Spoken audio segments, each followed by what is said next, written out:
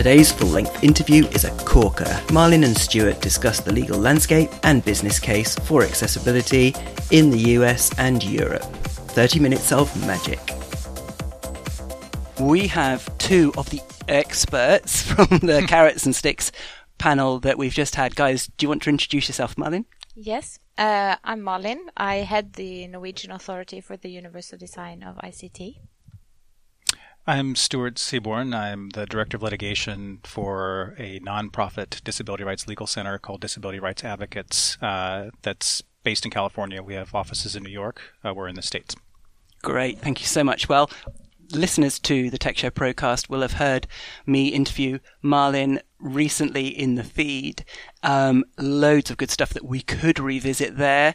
But let's start with Domino's, shall we, Stuart? Or if you want to talk about, the main takeaways of the panel session that has just ended, but by all means. So Domino's, it's based in the circuit. The U.S. is divided into circuits. We're in the Ninth Circuit, based in the circuit where I practice. One kind of beautiful thing about the Domino's decision is that basically tells people in the U.S. You don't have to wait for the regulators to act or to set standards. You can still use, we still have what we talked about in the session, a private right of action, a right to go into court. So anybody who's impacted by a civil rights violation for people with disabilities under our disability laws can actually challenge that directly in court. And if they prevail, they can get their fees and costs covered. And that's really been the kind of impetus for advocacy for the last 30 years. One thing I was intrigued by with the panel is that we were starting to see a little bit of a backlash against the litigation approach. There are some folks that are suing lots and lots of companies and not necessarily sticking around to see the accessibility solutions put in and just demanding payment up front. And that's caused the business community and even some of the regulators to think about curtailing some of these rights. Hasn't happened yet. But one of the things I was intrigued by was other approaches, given that our stick that we've been using for 30 years may be possibly reduced at some point. What else works? And I was particularly intrigued by Malin's discussion of what's happening in Norway, where the regulators themselves, not only do they have the power for enforcement, but they do inspections. And that's something that I certainly think would translate well, whether it's just doing inspections of large companies or large covered entities. I think that would go a long way if the results were published. So that was something I was pleased with. Still on the stick side. The other thing that I was intrigued by in terms of what's happening with Access Israel is that they've had kind of a balanced approach. They've really taken a kind of publicity approach to who's doing accessibility well and who's not. And I think I'd like to go back and talk to our clients, particularly our organizational clients, about how they can, make the best use of not only the public shaming, but also the public praise, because I think that'll go a long way. So I appreciated hearing that as well. For folks in Europe, I actually really do think you need both the carrot and the stick, and including folks in the UK. So I'm hoping that some teeth get put into the legislation, and I'm going to be tracking it as it unfolds. We are impressed with the kind of the web access standards. I wish our regulators would put standards in place, but after the Domino's decision, I don't feel as urgent about it, at least until the next case comes around.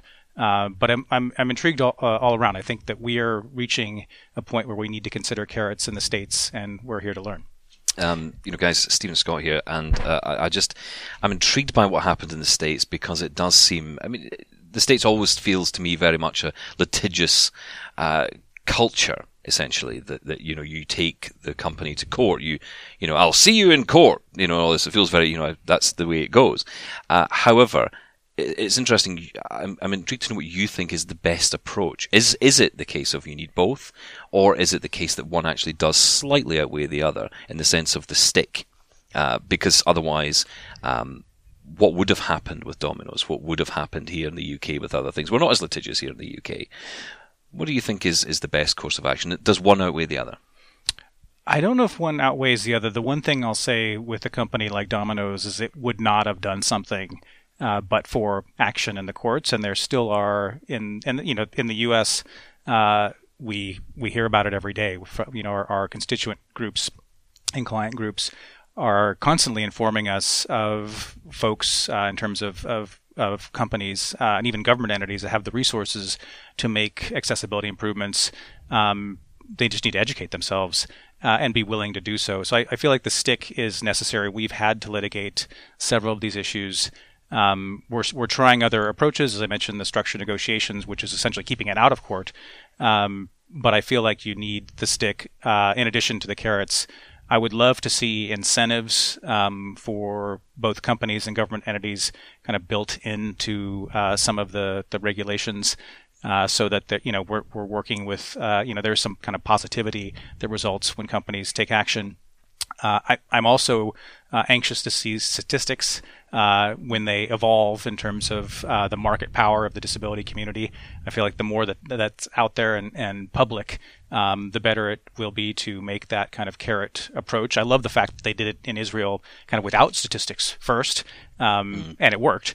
So I feel like that's something we can learn from. But I would like to see the development and furtherance of kind of studying how you can demonstrate the market share and market power. Because the disability community is both with its buying power and its size, probably much larger than a lot of these folks think when they're doing their designs. So Malin, whenever I think about Norway and Scandinavian countries in general, they're so civilized, they're so forward-looking and kind of embracing diversity.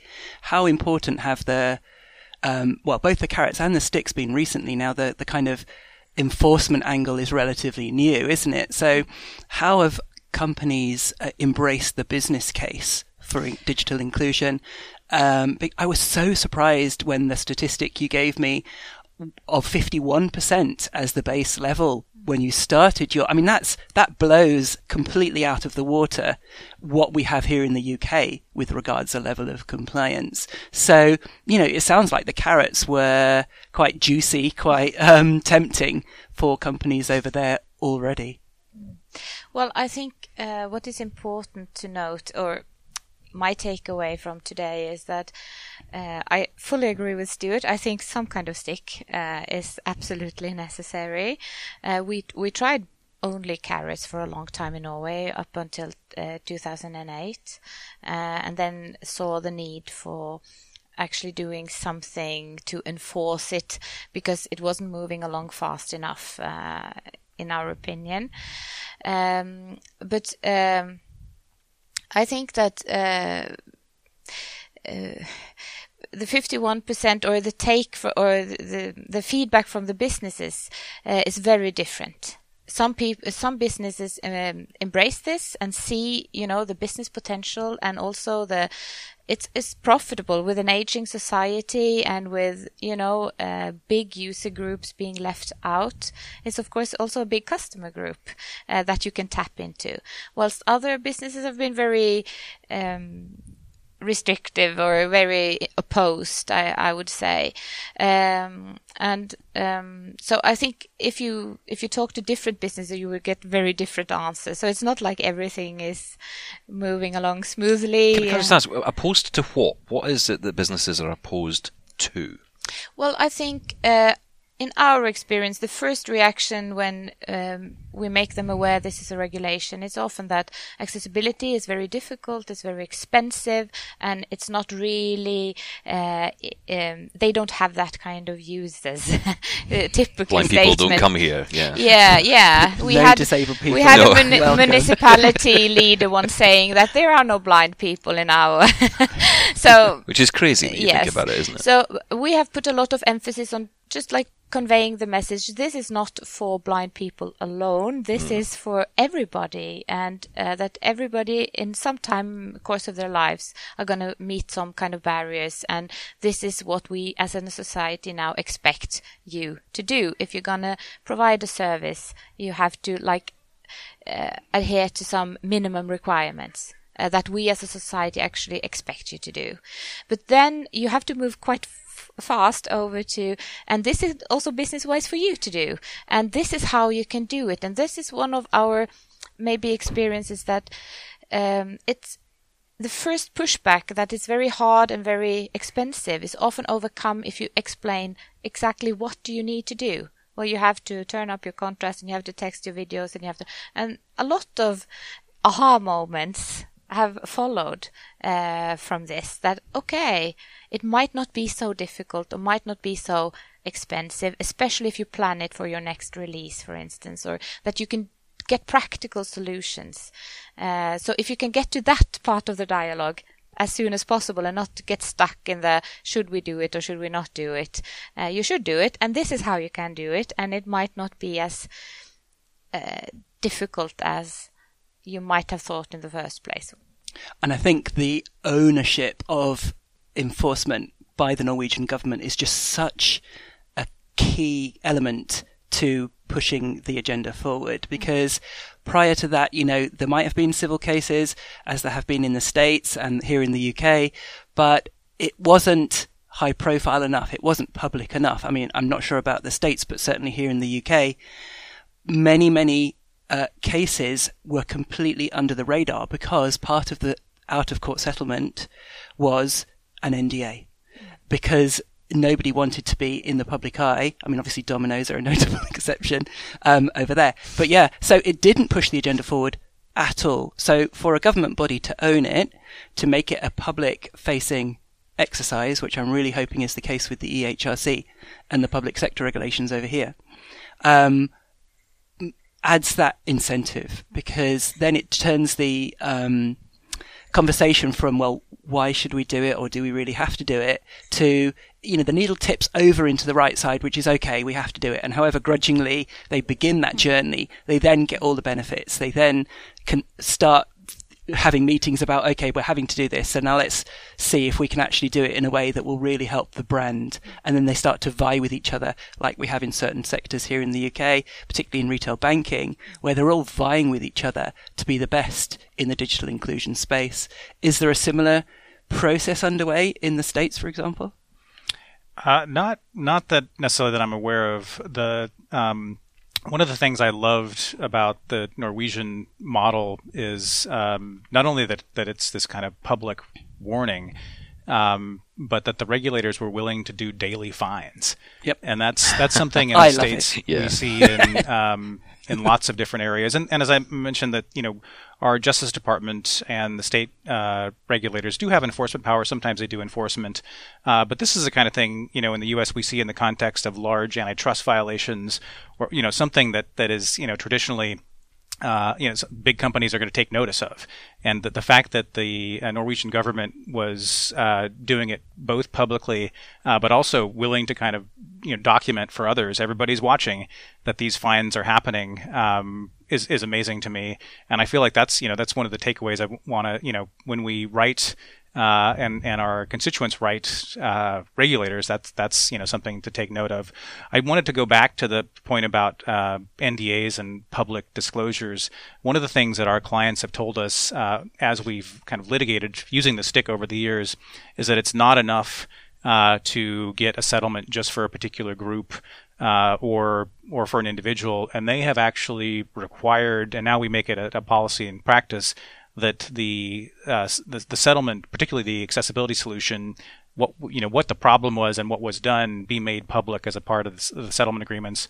One of the things we've seen that surprised us is that a lot of companies, if the settlement is worded in a positive, kind of forward-looking way, are willing to make the settlements public, and that we think is hopefully decreasing the need for litigation.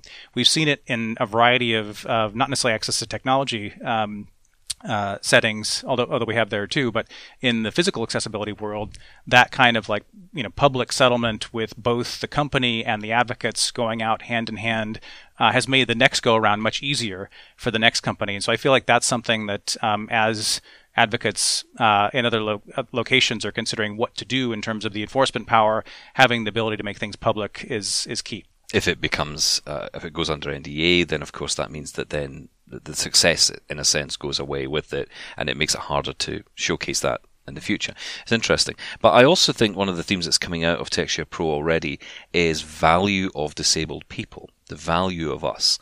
And I find it interesting because, of course, you're from the States. Dare I mention the T word? But Trump, is not been exactly, let's say, an advocate for, well, anybody, frankly, but certainly disabled people.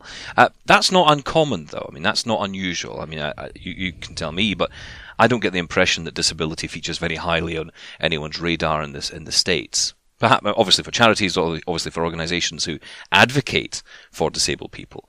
But in the general context, what do you think? So it's had its ups and downs. There have been certain regimes that have done more advocacy, more kind of public focus than others. I think what we're seeing, in addition to the fact that the regulators aren't acting now, one of the things that community groups have had to do is do things themselves.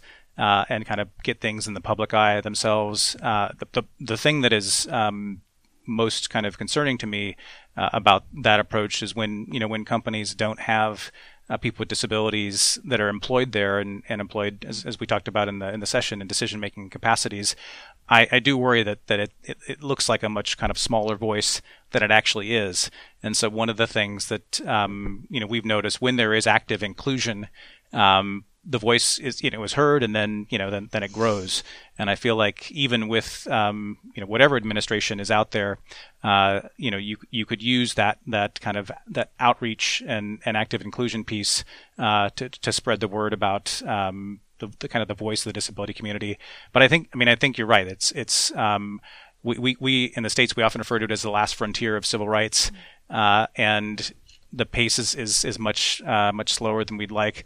We're still doing, unfortunately, we're still doing some of the same kinds of cases that our organization DRA was doing 25 years ago, and that particularly with things like access to education and employment, in addition to technology, we shouldn't be there.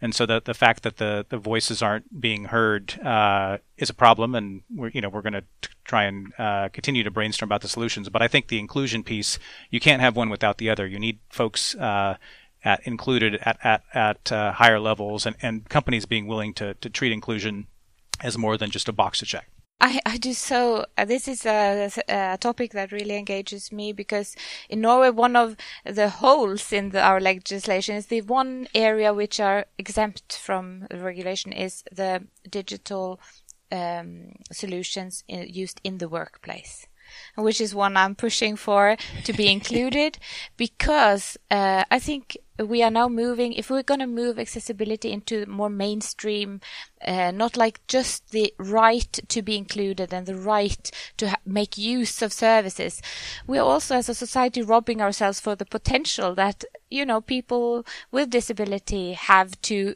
bring to the table. It's not like we are going to make services accessible for some groups. We need them on board on what we are going to do, and we need them in the workforce, and we need them in the education system. So to include digital solutions in the workplace is something I am really pushing for, and also to just make people aware that this is not something we just want to do for some people. We need these people. We need the potential that everybody has to bring into the workplace and the workforce. Why should we as a society rob ourselves for 17% of the population is uninteresting to, it's nothing to offer. It doesn't make any sense. But I think it's interesting because you said something earlier that really struck me in the way that we communicate about this topic to businesses, to other organizations. And I think it's interesting you said, it's not just for blind people, or it's not just for deaf people, or it's not just it's for everybody, essentially. Is that perhaps the key that unlocks this? That business, because this is the challenge, isn't it? Getting businesses to understand, getting people to understand. You're having the same conversation over and over again because it's not a national conversation. It's not appearing on television. People aren't talking about it all the time. Is it perhaps important, therefore, that we try and make it about everyone? Because that then becomes relative to people, more relative than talking about that group of people over there in the corner who happen to be blind or deaf or whatever disability they may have. Is that maybe the challenge? Well, I think at least we need to bring that perspective in, because I think a lot of accessibility or the accessibility community comes out from from people that have this really urgent need to things have to work better. But to make it really interesting for businesses and just get them on board, you also have to have that broader perspective included. I think that it's not only about making this necessary changes for some, but you will at the same time make it good for everybody. Absolutely. And so that has to be included, because I am sometimes afraid that if we focus too much on the rights of people that need this, you might lose somebody in the discussion that would be more interested if you could also talk about the potential and the benefits of including it to everybody. So I think we should try to balance those two in the dialogue and the discussion. I mean, there's a general recognition that diversity is a really good thing within organizations, within society. Gender, LGBTQ, etc. are very, hot topics these days. And to leave disability out of the equation, one would hope that in 2019, nearly 2020, people would not see them as this other separate, outside the kind of diversity revolution that we're seeing.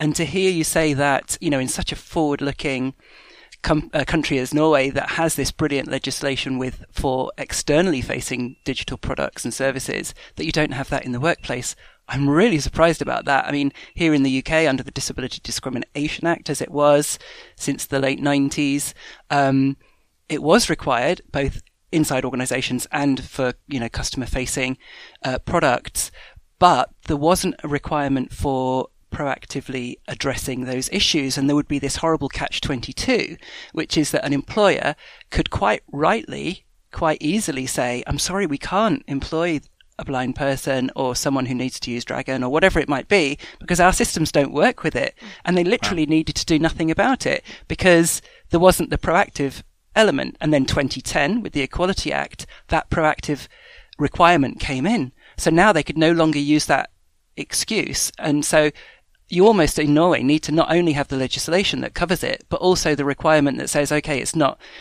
whatever your systems are today, however exclusive they are, however inaccessible, you need to sort them out really quickly, because, otherwise you're not going to be able to offer jobs to the right people, to the best person for the job in every case.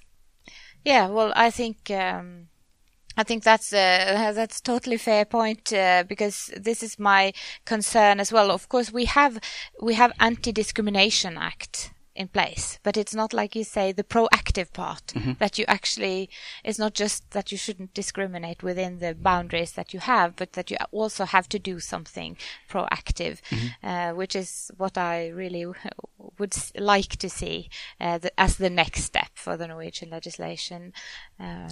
So one of the things we have in the States, particularly with employment, is a reasonable accommodation requirement that, unlike other discrimination laws, it doesn't require people to be treated equally. It actually places an affirmative obligation on the employer to provide something beyond what the person without the disability has, in order to put the folks with disabilities on a level playing field.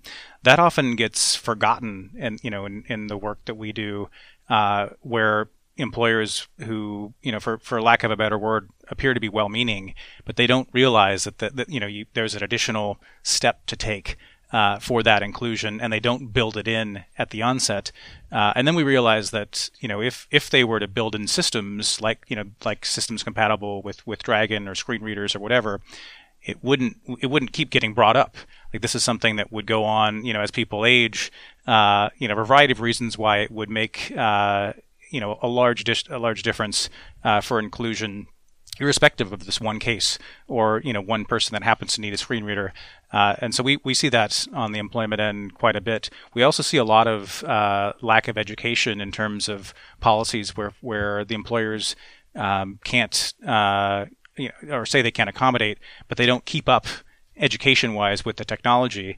And again, the statute we have is supposed to keep up. It's built to be flexible, so that the reasonableness requirement gets modified. Things are more reasonable as technology improves. But that's something there's a huge education component for employers, because they've been doing things a certain way and haven't bought. In some cases, their product may involve the most up to date technology, but how they treat their employees and the infrastructure they have has not.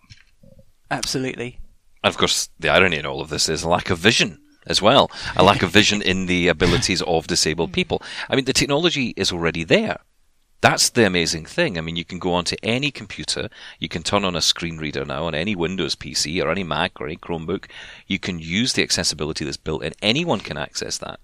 So it's a case of managers, it's a case of directors, CEOs, taking some time just to realize how, even not to understand how to use Narrator on Windows and get genned up on it, but just to understand how a blind person, for example, like Robin and I, would use technology. How do we do what we do?